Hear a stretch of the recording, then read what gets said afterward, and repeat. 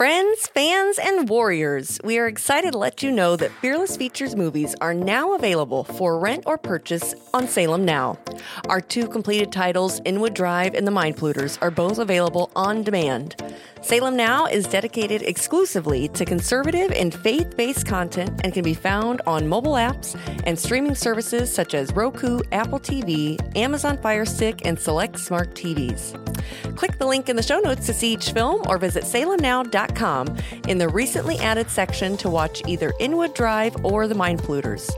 Be sure to share with your family and friends, as this is another way you can help support Fearless Features and the creation of more films like these that are making an impact around the world.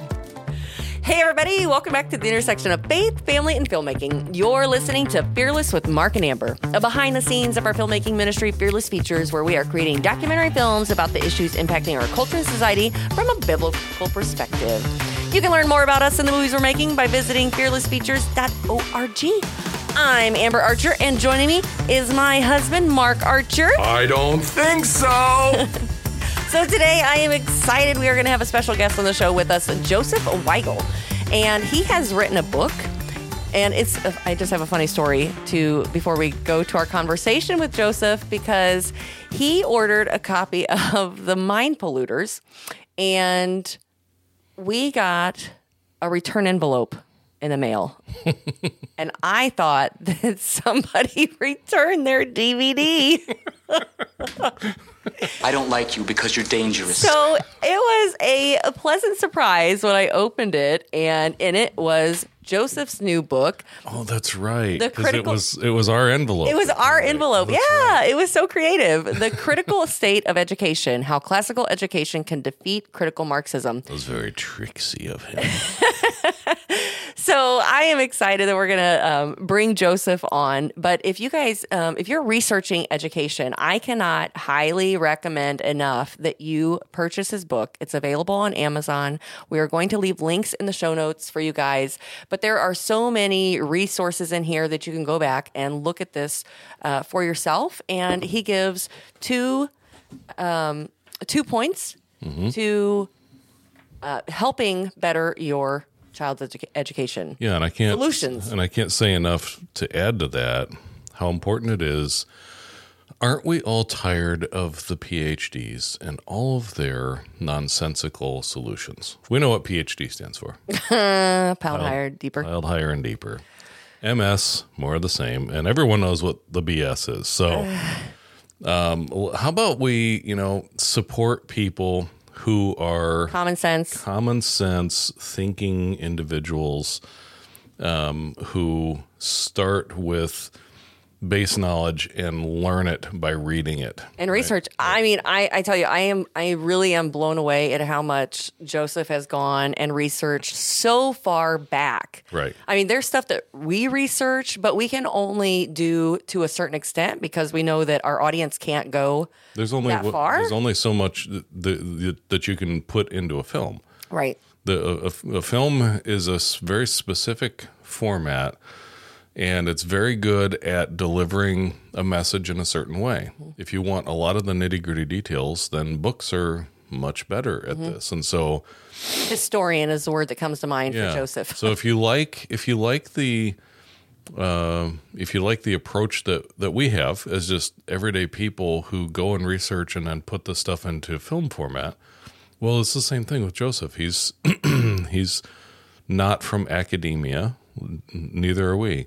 And he has gone and researched this thoroughly and learned it and put it into a book format, and that's excellent. And what's fascinating is he uses a lot of their own words. Yes. So that you can see it. You're everyone's problem. All right, well, with that, let's get right to our conversation with Joseph Weigel. Well, thank you, everybody, for joining us on the podcast today. We have a special guest, Joseph Weigel here, author, and he is going to share with us about his book, The Critical State of Education: How Classical Education Can Defeat Critical Marxism. Joseph, welcome to the show with Mark and I.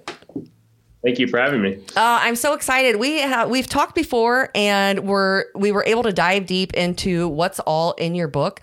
But today, I would really love to just kind of hear your heart behind how you got into this. And can you just give people a quick overview of the book, and then how you got started researching all this?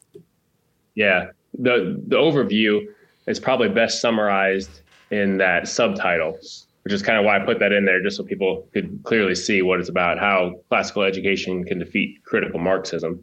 And then in the one of the first pages, I give a couple quotes that really gives a good overview of what the whole thing to follow will be.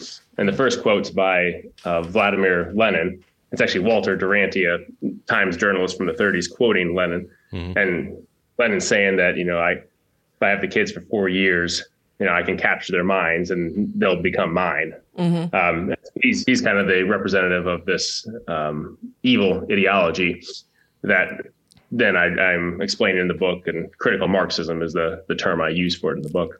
Can you?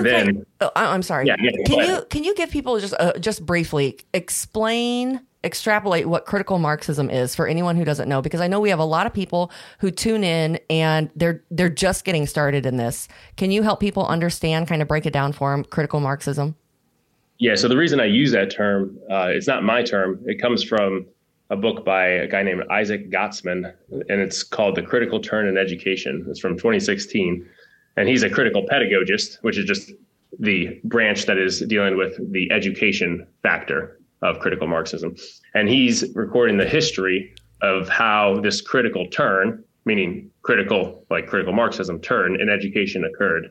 And so he's given the history of that going back to the late 60s, and just essentially saying, look at how successful we've been.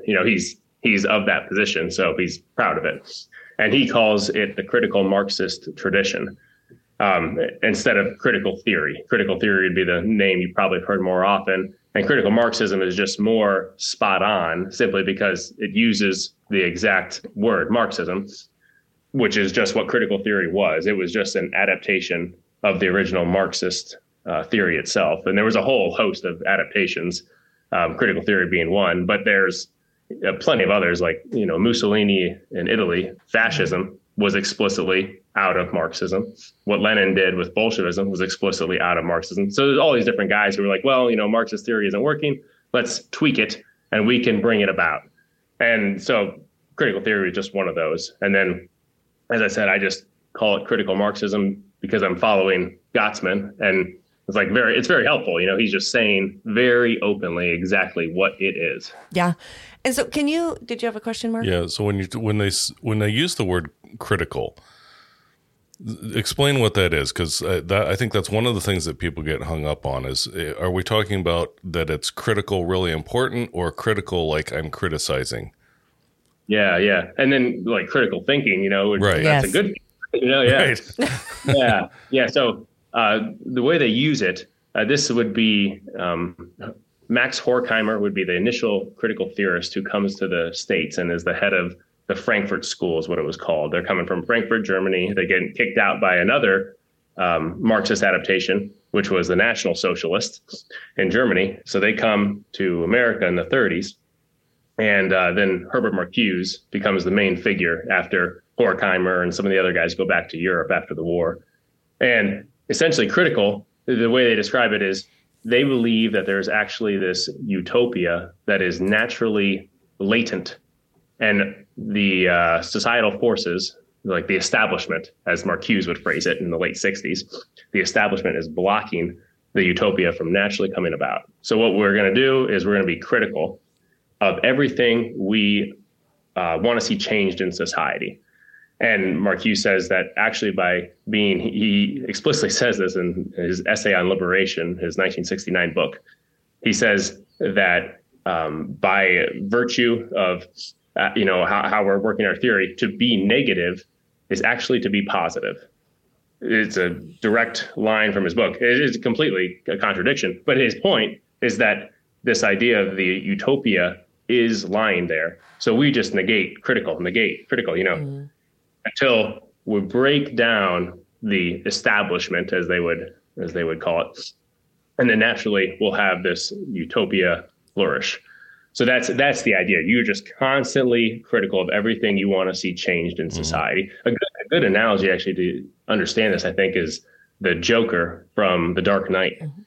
That's a great thing I think people are usually familiar with, where they can understand. Like, he is an agent of chaos, is what he calls himself explicitly in that movie. And Herbert Marcuse, there's another passage from Essay on Liberation, where I actually read it and I was like, I wonder if the writers of The Dark Knight had read this and modeled, or I guess Heath Ledger, because I know he kind of worked that character himself. I doubt he did. But the point is, I read this passage from Marcuse and then look at the way the Joker behaves. It's the exact same thing. Yeah. So if you want to understand kind of how this theory operates, just picture the Joker and how he operates. So it makes sense then, because when you see, you have to learn to decode their code words, right? So critical means basically, I'm gonna break this down. So critical race theory. So critical theory is surrounding the thing that they're going to attack, right? So critical race theory is we're going to call everything racist and attack that until we invert everything. Critical queer theory, same thing. We're going to attack everything until we turn everybody gay. Things like that. Yep. And the idea there is that whereas the initial Marxist theory was just economics and it was class, so you had the bourgeoisie, the upper class, we could call them, and then the proletariat, the lower class, and so it was about disrupting that upper class. And magically you'd have this classless society, which was nonsense. But it's the same principle, but now it's not just that class; it's these other areas of cultural capital, is what they're called. So whether it's heterosexuality, okay, we're going to take that down, or whether it's whiteness, okay, take that down, or whatever we come up. And it goes on and on and on. Like in the book, one of the wild ones I do is species. It's the Homo sapiens. I mean, it's totally outlandish, but that is the point. It can literally be anything. Right, and that's where you see that now with the move to AI and transhumanism, right? Yeah. So what would be their critical theory on transhumanism? What would that be called? I don't know. Critical sapienism? The critical animal studies is an actual real theory from like 2002, I think is when it was founded. Because that's the one when I made the book, I was like, oh, I'm going to kind of come up with a new theory that I'm making my satire on. And it was critical species studies is what I came up with. And I looked, I better make sure there's not something already out there. And I was like, oh, they're critical animal studies. Years. Let me think of something ridiculous. Oh wait, they already came up with that. But that would definitely fit in with the idea of trying to kind of like make man and planet one, and this idea that kind of Homo sapiens we are the oppressors essentially. Right. So that Homo sapiens, they would be in that class where the bourgeoisie was with Marx's traditional theory.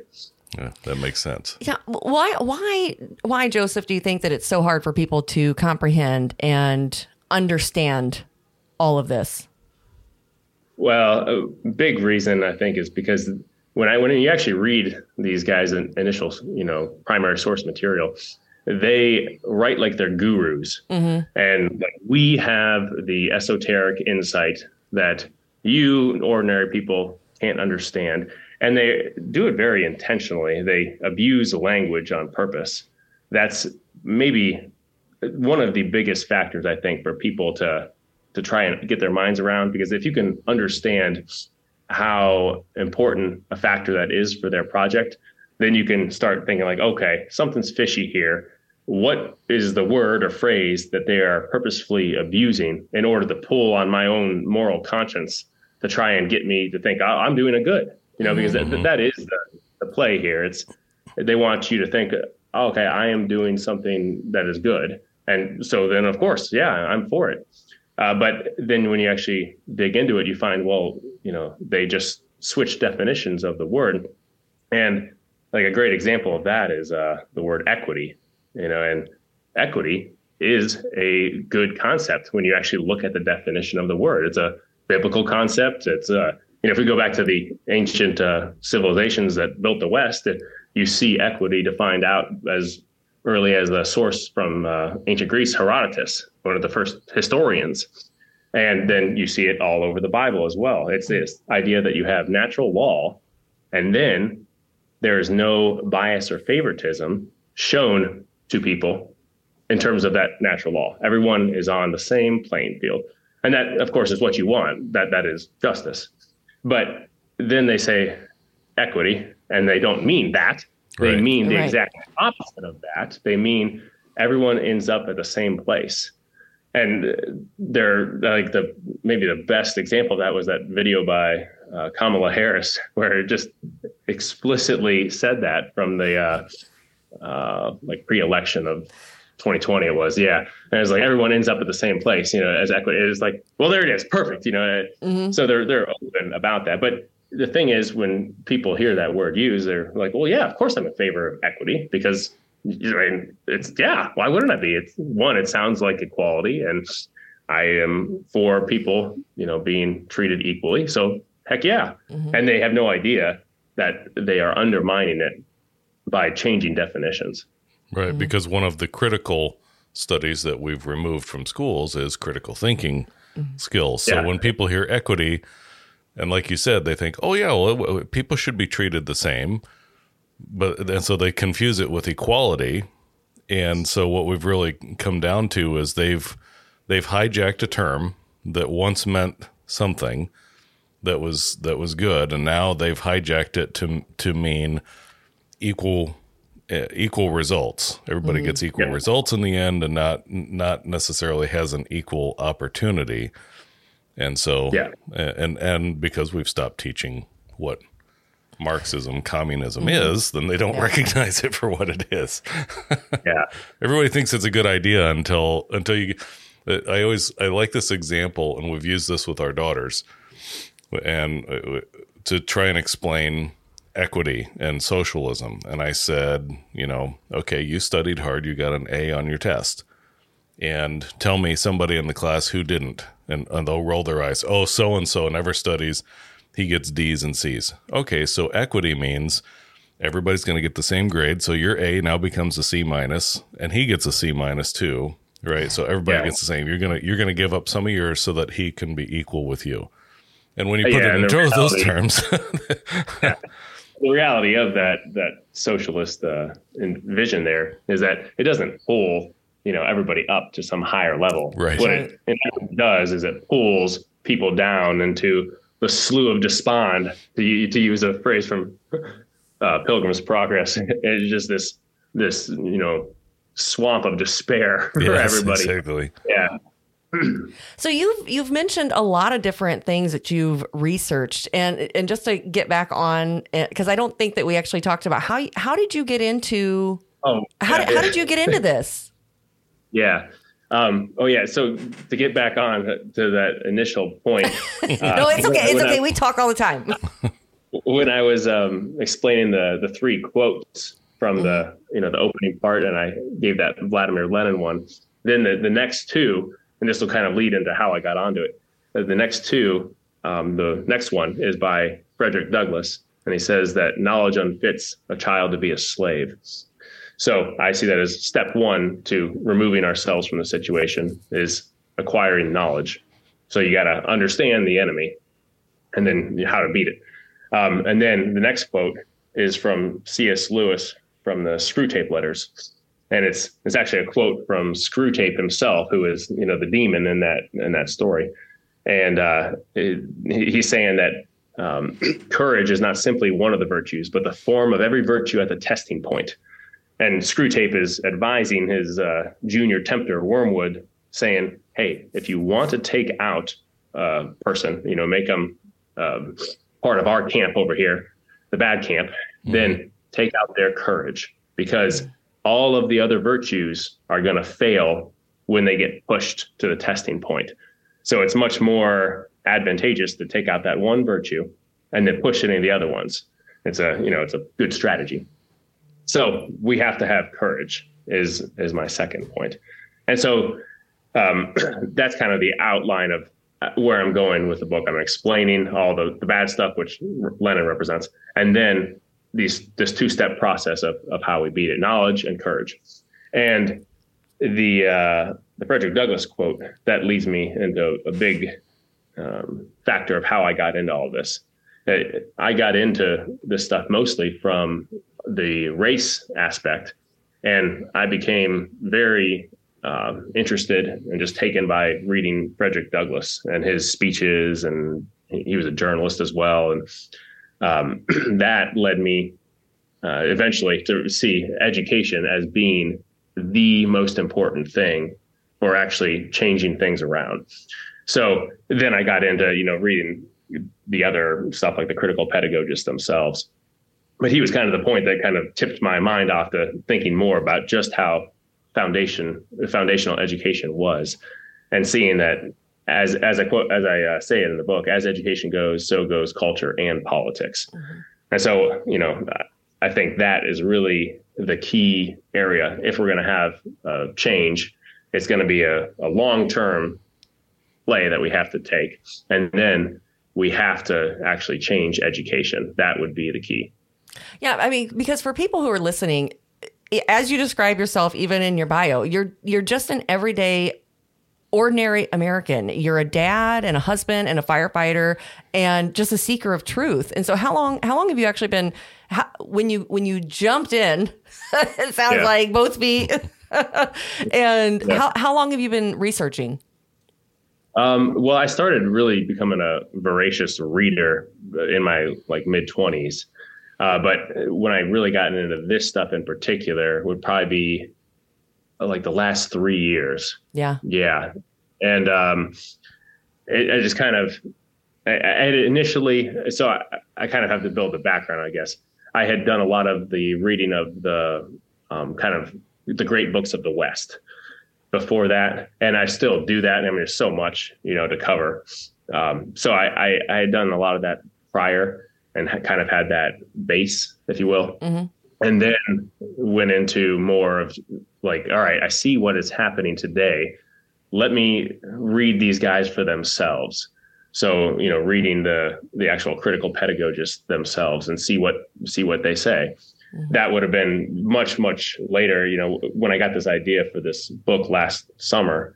That was really then when I dove into let's see their primary source material themselves, and I'm going to, take them to task for it. Mm-hmm. And that was much, much later in the game. Interesting. So and I think it's what I love about what you've done and just your background is that, when we talk to people on our podcast and in our films, and we're trying to empower people to do what you did, start looking into these things yourself, because that's what we did. When we started this ministry, we were not, we weren't really voracious researchers. I mean, right. we were just producing content.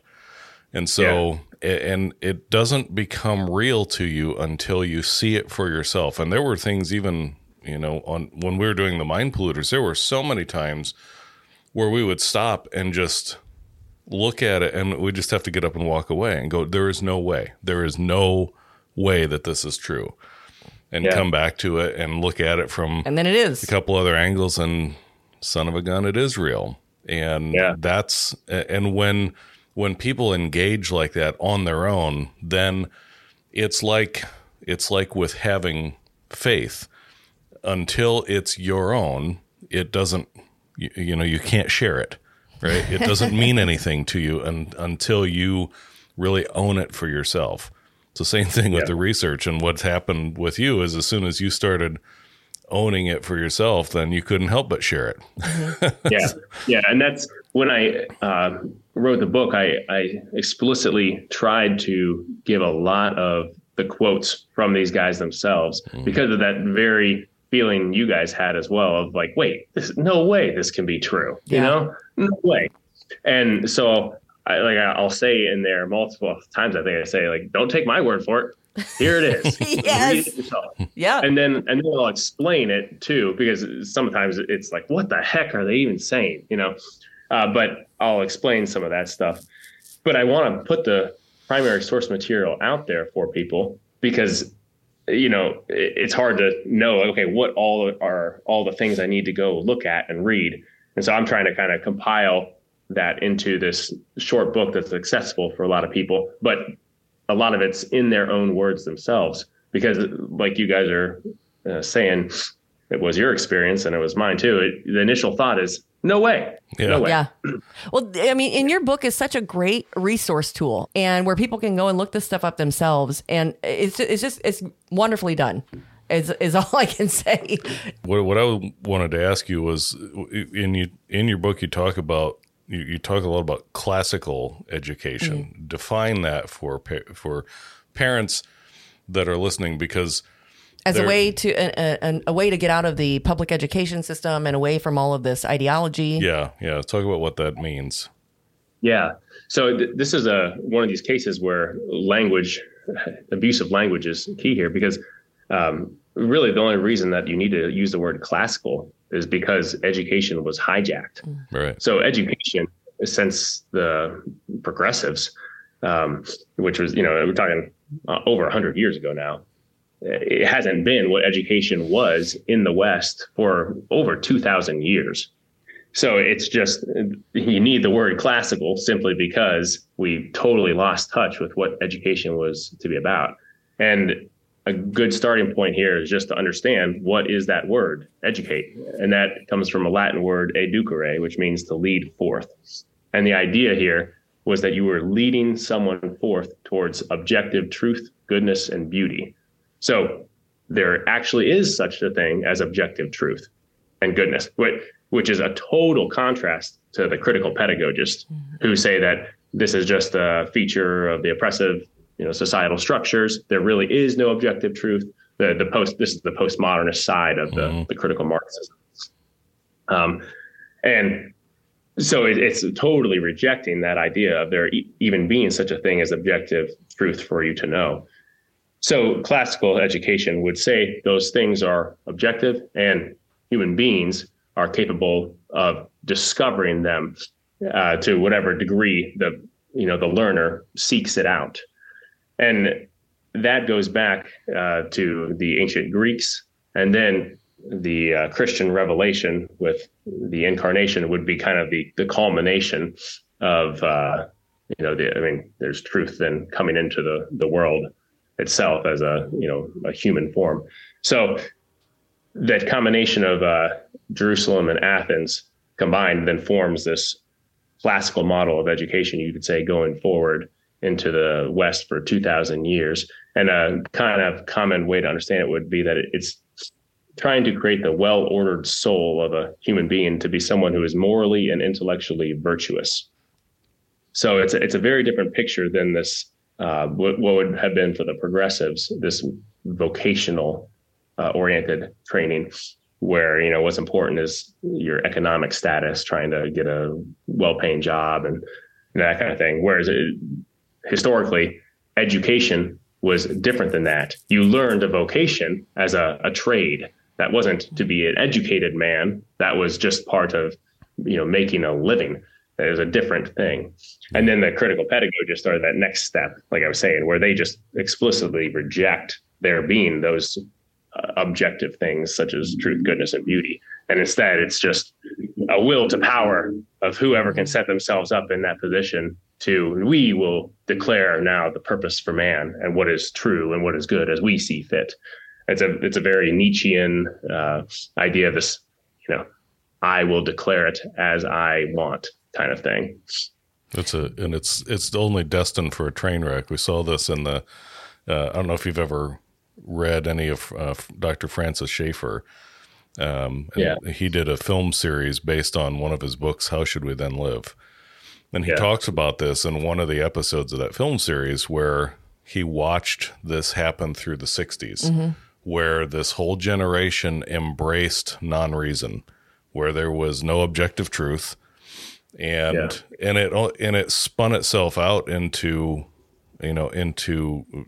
just oblivion within just a few years. But that's what gave you the hippie movement, and then moving on into the punk rock movement in the 70s, and all of the illicit drug use and pornography and everything, because there was this mindset of there's no objective truth except what we make in our own minds, and leading into psychotropic drug use, things like that, because the natural man in that mindset, as he declares there's no objective truth, he destroys all hope for humanity. So the appeal of it wears off very quickly. And what you're starting to see that now with this whole generation of, there's no objective truth, therefore you can change your gender. Oh, by the way, as we talk about changing your gender, you're going to feel like killing yourself. So let's talk about that. And that's one of the first things that they start talking to them about. Well, in case you feel like killing yourself. And it's because they've taken away all objective truth. There's just nothing left. Well, I think it was just making me think while you guys were talking about that is at the end of Judges, I think it is. And it says everyone did what was right in their own eyes. Yeah. And I mean, throughout history, we've seen it. There's nothing new under the sun. The kids that you see who are being sucked into this, whether it's the queer theory, the critical race theory, the transgenderism, all this, they're all tentacles of the same hydra that lead to hopelessness and despair. And when you remove all hope of there ever being anything constant, I remember, or true. Yeah. Because I remember going through this in my 20s where I said, I need to question everything. Yeah. And I jokingly say I tried being an atheist, and it lasted about 3 minutes because I had been a Christian since I was very young. I was rejecting God. Yeah. And so, the Holy Spirit very quickly pointed out, this is not possible. You can't live in a world that doesn't have absolutes. They're obvious. So there are first principles. The question is, what first principles are we going to accept? Right. And if you just continue to question everything, there's a great, I think one of the most important books of the 20th century is C.S. Lewis's The Abolition of Man. And he says in there, to see through all things is the same as not to see. And that's exactly it. If you completely get to that point where there can be no absolute, no first principle, right? Like the natural law, this idea that we have written on our hearts from, what Paul says in Romans 2, 14, 15, then you're just seeing through everything, which is the same as not to see. It's just complete oblivion. Hey, Warriors, I want to let you know about an exciting way you can help us share Christ and help protect children from perverse ideologies in Italy. Yes, I said Italy. By God's grace, our latest documentary film, The Mind Polluters, continues reaching people all over the world and is having a tremendous impact in educating and motivating communities to take action in protecting the innocence of children. An Italian dub of the film is needed to break through the language barrier to help our brothers and sisters in Christ make a significant impact in their communities. Learn more about this need and share your support at fearlessfeatures.org. Well, before we wrap this up, Joseph, how can people find you? How can they purchase your book? And tell me, who is this book for? For the listeners, explain to them who is going to benefit from reading this book. I mean, I think everybody who's listening should get it, but who is it really geared for? Yeah, it's really geared for anyone who wants to know, I would say. Yeah. Definitely parents, but really just anyone who wants to understand what they're seeing around them, because it is kind of chaotic. And to be able to put the pieces together of okay, what is that? What's going on there? I give an overview of the critical Marxist religion, as I call it, which includes, all these different things like queer theory, critical race theory. And so I go into those particular things, but it's meant to be just kind of touching on all of them. That way people can understand, all these different facets of it. So it's kind of meant to give someone the tools so that then they can take that and then apply that to what's happening around them, whether it's, one particular branch of these things or whatever it is. Yeah. So that's really who it's geared for. Anyone who wants to know. Yeah. And I love that, because that's exactly what we do through our films, is just kind of give people an overview. We'll show you. And that's exactly what you're doing here through your book. And I love all the resources. And so where can people purchase The Critical State of Education? On Amazon. Yeah. It's the only place since I self-published it. Yeah. And then it'll also, I should say, not only does it give you that, that overview of all the bad stuff, but then it gives a solution as well, is the intent here, which is to realize that education is the key. And then I give some just practical things of what we can actually do, because it can kind of seem like a daunting task. Yeah. We have no hope here. It's hopeless. Yeah. And so I point out in there, that there is hope. And I actually make the case, I think, that parents have way more power here than they realize. But the thing is, in order to, capitalize on that power, it's going to require some sacrifice on parents to do things that might not be, popular or maybe financially difficult. Right. Say like homeschooling, for instance. So there's sacrifices that I think people might need to make. But as I put it, if you're not willing to sacrifice for your kids, what will you sacrifice for? Exactly. So I definitely try to give a path forward of here's some very practical in your life things that can be done right now. That's awesome. That's okay. Good, yeah. And we will leave links in the show notes for all of you guys. And if you want to connect with Joseph, you are on Twitter, Instagram. Yeah, those are the two. Yeah. Okay. And we'll leave links to those too. Well, thank you, Joseph. Anything else you want to say before we... I have one more question. Oh, he has one more question. Because he's working because you're working on another book now. Tell us. Oh, give us the quick blurb on the next book, because it sounds good. Yeah. The next one is called Pervert's Progress. And, I love it. I know. The title's the best part. There's so many headshots that I can envision for the cover of this one. Yeah. I don't know what the cover is going to be yet. I got to come up with something good. But it's... the subtitle will give you a little bit more here. It's going to be Pervert's Progress, Queer Theory, Sex Ed, the World State, and the Answer to It All. So I'm mostly focusing I can't wait. I need answers. I'm an answer kind of person. Give me the answers.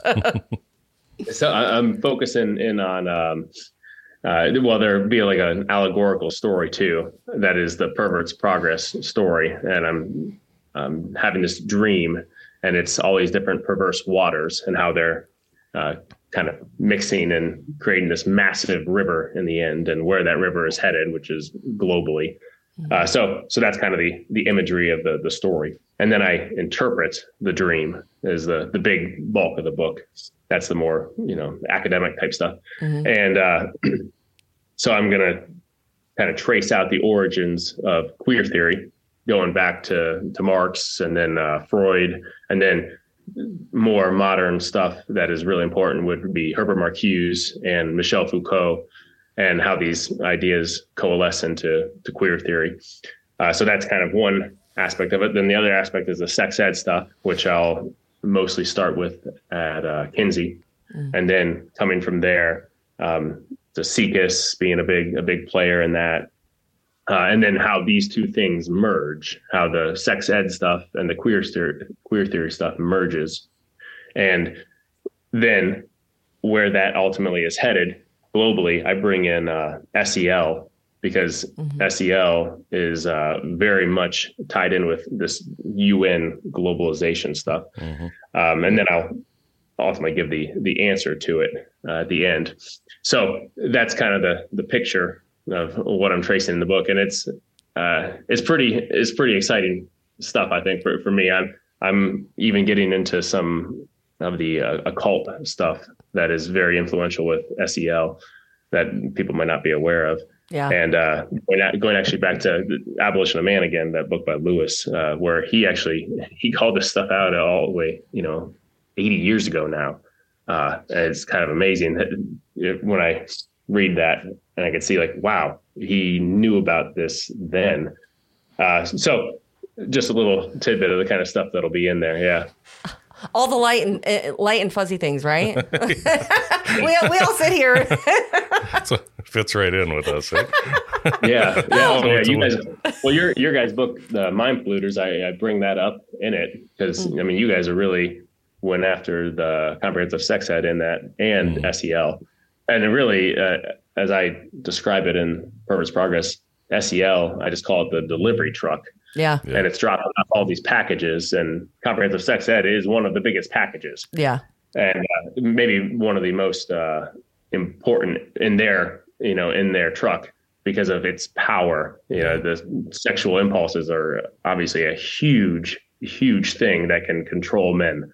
So if you capitalize on those, you can really mess people up. Well, and I know we said we were going to go, but maybe do you just have just a couple more minutes? Because I was just thinking, how long you guys want? I mean, well, because I think people don't understand that this is not just an American issue. And it doesn't. This is not just coming. There were so many things that we couldn't put into the mind polluters because it would take people back too far, and in the story they would get lost in all this. And because these are really, it's a global. Can you speak to how, especially the comprehensive sex ed, is part of the global control mechanism, if you will? Yeah. So the UN, they have these international guideline standards for sex ed. And I forget what exactly the letters are. It's like IGTSE or something like that. Yeah. But whatever the guidelines are on that webpage, you can actually see it explicitly says that comprehensive sex ed is meant to help bring about the Sustainable Development Goals. Yes. And there's 17 of those, and obviously more than just sex ed, or the sexual aspect is, involved, but that is a key one. And so the idea of the Sustainable Development Goals is that everyone throughout the world, all nations need to be on board to bring about these, and we're going to achieve this. This is where kind of the occult stuff comes in, because the UN has explicitly been a part of that from its origins. And you can look at like the meditation room that they have and see that the influence of Alice Bailey. Yes. You want to kind of read this really creepy stuff yourself, and the Lucis Trust, and it's all explicitly out there online too. Her book, Education in the New Age, is a book I would recommend for anyone to read if they want to understand. You're going to be blown away, but that is exactly the kind of stuff that the UN is about in their new book on the new social contract. It's like Education for a New Social Contract or something like that. And we're all global citizens. Mm-hmm. Yep. And the idea is global citizens, and actually to unite the people and planet as one, they say, explicitly rejecting the stewardship model of how we care for nature, as like the Judeo-Christian heritage would have it. You are to care for nature. It says that is wrong because it doesn't understand that we and nature are actually one. It's this pantheistic idea that there is no distinctions. And then there's some really loony stuff in there. Theosophy is the technical sect of the occult that this stuff comes from. And then it just gets the term New Age today. That's the one that people are more familiar with. John Fetzer is the New Age guru. He was the key figure for the SEL, the CASEL, Collaborative for Academic Social Emotional Learning. That comes from the Fetzer Foundation and their conference in 1994. And it's not just Fetzer, carries on. Daniel Goleman is one of the key figures, one of the founders of that. This is on CASEL's page. You can see him. And you can read some of his stuff. He has, I think, 3 books with the Dalai Lama. You can read some of those where it's explicitly advocating for a Marxist ideology. I quote this stuff in my. So this is the same kind of thing like we're talking about. People are like, no way, this isn't real. I quote this stuff in the next book, footnotes and everything, because in their own words. Yeah, here it is. Here's what they're saying, and they mean it.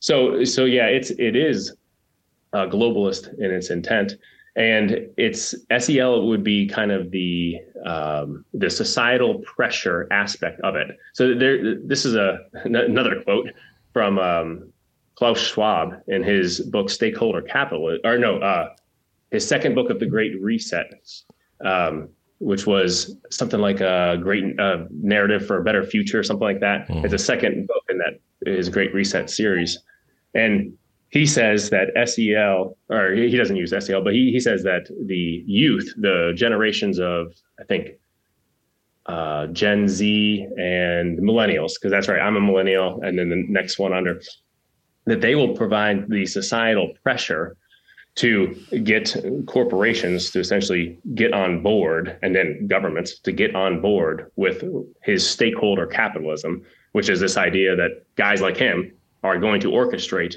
everything. And the other aspect of it is the ESG, the environmental and social corporate governance. And that is the kind of the strong arm coming in from the other side. So you have the societal pressure coming from, this is from the SEL stuff, because you train the kids to have the proper social and emotional responses in order to carry out their agenda. And then on the other side, if that doesn't work, you now have the government arm coming in to, whack people into place. You will comply. And so those two factors together then will bring about the sustainable development goals, somehow. And we're going to have this utopia on Earth. It's a very fanciful, it's all these different Marxist adaptations have been based off this idea that man can be God. And it's the same impulse. Yeah. So it's nonsensical from the start, but it sounds great if you actually, if you thought like, oh, we could actually do it. But that's the problem. We can't actually do it. There is no utopia, because utopia, this is a cool tidbit. Utopia comes from Thomas More's 1516 satire titled Utopia. And he doesn't use it meaning utopia as in good place. It's not EU as the prefix. It's OU, meaning no. So no topos, no place is the Greek that Thomas More is drawing from. And his point was, this vision is no place. It is impossible. It doesn't exist. Yeah. And so the utopic vision now has just taken that idea. Herbert Marcuse explicitly says this in one of his things. He says, utopia isn't no place anymore. Now it's something that we know is actually there, and we can get it to happen. So yeah, it's wrong from the start, because it truly thinks that man has this omnipotence. Yeah, and it's interesting you talk about going back to Mary Bailey. Alice Bailey, yeah. Sorry. And because that was one of the storylines with the mind polluters that I desperately wanted to develop. But in a film, you need time to develop things like that. You can't just drop in some character like that unless you're going to explain, how it fits in with everything. And when we interviewed Alex Newman, he talked a lot about Alice Bailey. And that was another one of those where he, the first we had heard of it was when we interviewed him, and then we came home and we went to the library and we got her book. We researched everything. And I went, that was another one. As I was listening to his interview back, and I went, no way. Way. And you go and get her book, and you're reading it going, this woman was psychopath.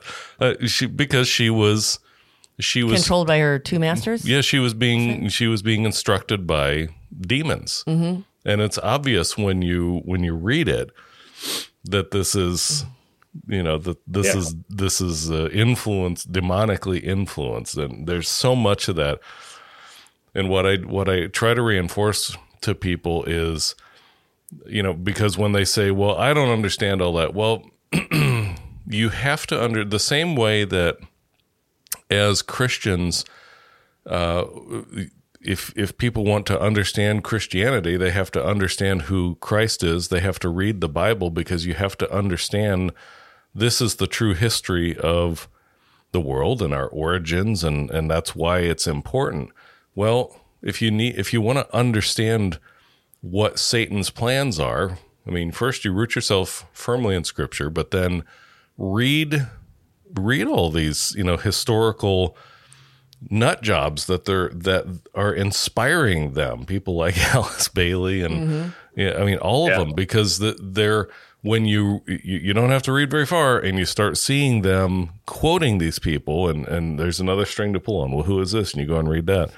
And it all makes sense in the end. And I mean, Alice Bailey says that most of her books, I forget exactly how many books there are, but most of them, she makes the claim that they aren't written by her. Right. They're written by Dijwal Kool, yes, who is the ascended master of the spiritual hierarchy. Yes. And he is channeling through her. So it's not like I'm making it up. You know, that is the claim made that you can easily find on her website, the Lucius Trust. Mm-hmm. And so, yeah, there it is. And she then is that key figure for John Fetzer, who becomes that key figure for SEL. Mm-hmm. And the way this is kind of useful, I think, for people to remember it, I say the two Fs is what I call them in the next book. These are the two major influences on for SEL.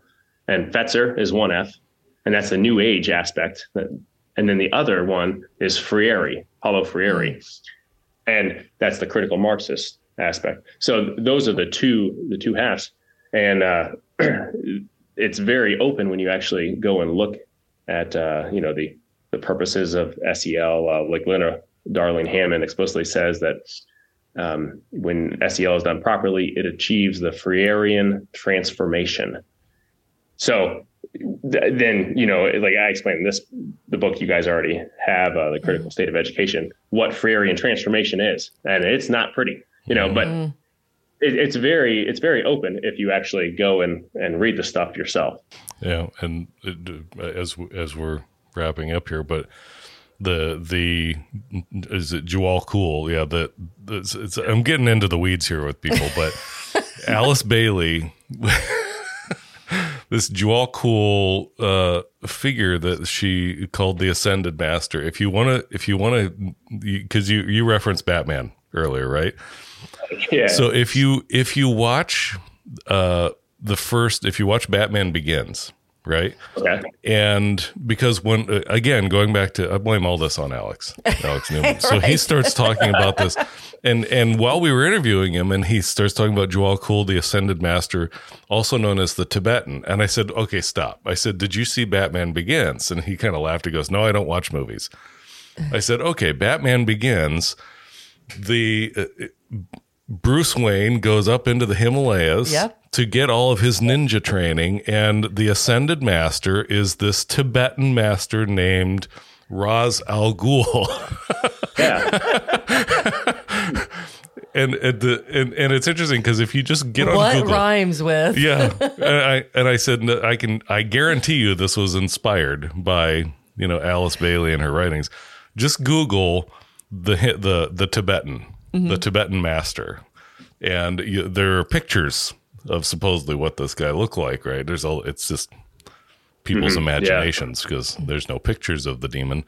But and he just looks like this wise old man who gave us all these writings so that we would know how to better order our world. Yeah. Okay. And people have, it's not some wild idea that both the Nazis and the Soviets, they sent emissaries to Tibet to try and tap into this stuff. Yeah. So this is something I make the point of in the next book where I'm drawing on Lewis in The Abolition of Man. The last section, he's making a point about magic and science actually being twins that grew up together just after the Renaissance. And he's explaining that the idea was you wanted to command nature rather than understand it. And it's a matter of technique. So whatever technique works is what we want to do. And he points out that, magic, at this point, it was alchemy was the big thing. They're trying to transform, base metals into gold. And he points out that died out because it didn't actually work at its intent. They couldn't make the gold, right? But my point is that magic didn't completely die because the technique just switched. It switched to, okay, we can't actually make the gold, but we can transform the souls of humans in order to transform reality. Right. And so that's the Freirean transformation. So it switched techniques, and the technique it switched to of transforming souls is way more powerful because it works. because you can actually transform souls in order to do this evil. Right. So we've discovered that we couldn't actually make gold out of lead, but if we can convince people that we've made gold out of lead, well, that's the same net effect, which is what we've done with education. We can create the gold is this globalized utopic society, and we can make that about it. It's not actually going to happen, but it is far more dangerous than the alchemist, because the alchemist, he destroyed the base metals with his chemical reaction, and maybe he hurt himself, but that was the object to be tarnished. Whereas in this case, the thing to be tarnished is the human soul itself, something of far greater worth. Yep. Wow. And I'm just thinking of the spiritual battle that it spans back since the beginning, since creation, and then in Satan coming in. But wow. Well, and in that analogy, it also speaks to why it has been so critical for them to, if I can say, seize control of science, right? They shut down all dissent. Science has become, the science is settled. Well, when did we have the discussion? No, the science is settled. Shut up. Because the true science discovers the truth, right? True science tells you didn't change that rock into gold. You didn't change that. All you did was change the appearance of it. Because science tells us that gold is actually a specific, naturally occurring metal. You can't just change, limestone. You just can't make it into that. It doesn't become something else, right? And that's why they have going back to magic and science being twins. Now what they've done is they've turned science into a magic that only they can do. Well, we're the only ones that can interpret this. You can't do this because we're the smart ones. We're the technocrats. Mm-hmm. We're in charge. Only the experts. Yes. Those who have the esoteric insight. Yeah.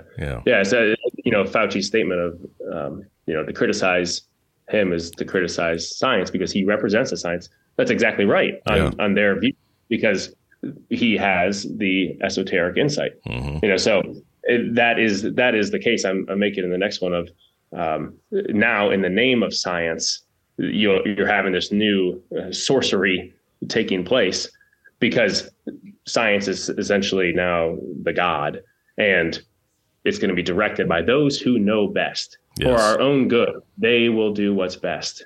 And we can be duped by that if we don't, recognize the game that's being played behind the scenes there. Yep. The administrators will fix this for us. Well, Joseph, this has been an awesome conversation, and I am really looking forward to having you back when you get your other book done. Yeah, well, thank you guys for having me. Thanks for coming on. Well, thank you guys for listening through to the end. Be sure to check out Joseph at his website at josephweigel.com. He's also on Instagram and Twitter.